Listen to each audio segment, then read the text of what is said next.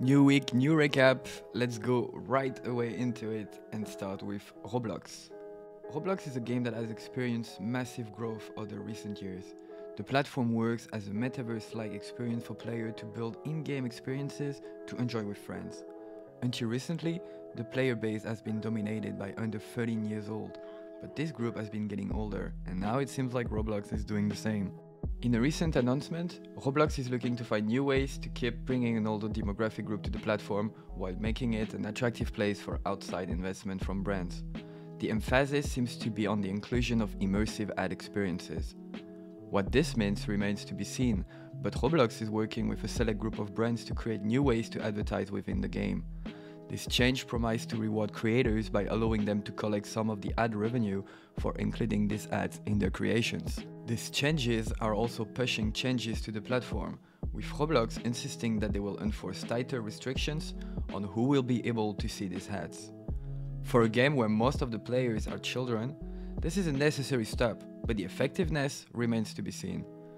Roblox came under fire in recent years when it became evident that the platform relied heavily on child developers to generate content, with few systems in place to really allow these developers to benefit from the spoils of their creations.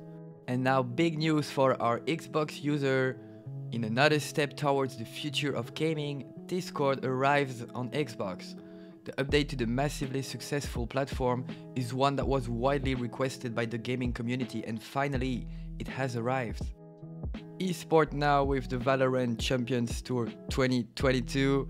After a year of intense competition across the globe, the Valorant Champions Tour comes to an end, with Brazilian representative Loud triumphing over Opti Gaming with a decisive 3-1 finish in Istanbul. The VCT returns next year with a new format, with 3 major regions coming together to compete across 2023 before crowning the next champion. Next news now with Cyberpunk Edge Runners that has released on Netflix, and the reception seems to be rather positive. Some reports on the numbers are pointing towards the anime to be one of the bigger releases on the streaming platform for 2022. The knock-on effect on the players' number for Cyberpunk is noticeable, reaching the highest numbers the game has seen since its disastrous release at the end of 2020. The Netflix effect isn't limited to Cyberpunk. Arcane released in 2021 and provided huge boost to League of Legends players' number. Dota and The Witcher have also seen similar impacts on player numbers. Other games aren't hesitating to hop onto the trend, with the recent announcement of a Genshin Impact anime that has got players excited for the expansion of the world of Teyvat beyond the game.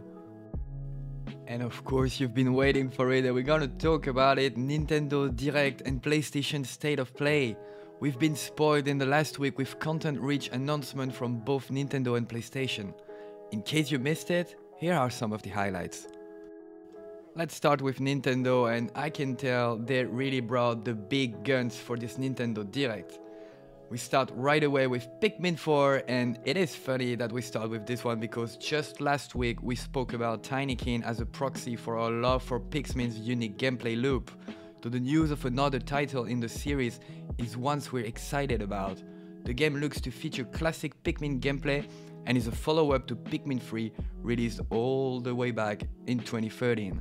And yes, of course, the largest announcement of the week and maybe the year comes in the form of a new Legend of Zelda title.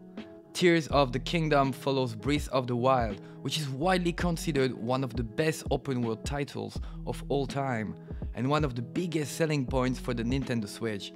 It's no surprise that this announcement was met with a lot of hype. But despite this amazing announcement from Nintendo, Sony also brings its A game in the most recent State of Play. Let's start with Tekken 8, one of the iconic fighting games. Since the first game was released in 1994, the franchise has always been considered one of the staples of the genre. Now, after teasers at EVO 2022, the 8th entry in the series has been announced and is set to release in 2023, 8 years after the Tekken 7. Following the success of games like Ghost of Tsushima and Sekiro Shadows Die Twice, an open-world samurai title named Rise of the Ronin has been announced. Man, just happy that they make more game about samurais, you know. Should have been done a long time ago. This title is set to release in 2024 as a PlayStation 5 exclusive and promise to make use of the PS5's hardware to bring the setting to life better than we've ever seen before. And to finish this recap, what to play this week, guys, I can tell there is Metal Hellsinger that just got released. It brings us something we had no idea we wanted, a game that sits halfway between Doom Eternal and Guitar Hero. The game combines intense demon slaying, first-person shooter action with a rhythm game in an experience that is more satisfying than you expect. Fortnite Chapter 3 Season 4, the latest update to Fortnite, brings another entry in the continuous flow of content that the Battle Royale is associated with. Season 4 brings change to the map, new skin, and a new selection of weapons to get Victory Royale with. Over the last year, Fortnite has attempted to expand its reach with the features like a no-build mode. Now is a better time than ever to board the battle bus. Thanks everyone for watching or listening to this recap. That's the end. Don't forget, check noto.app and I'll see you next week. Bye.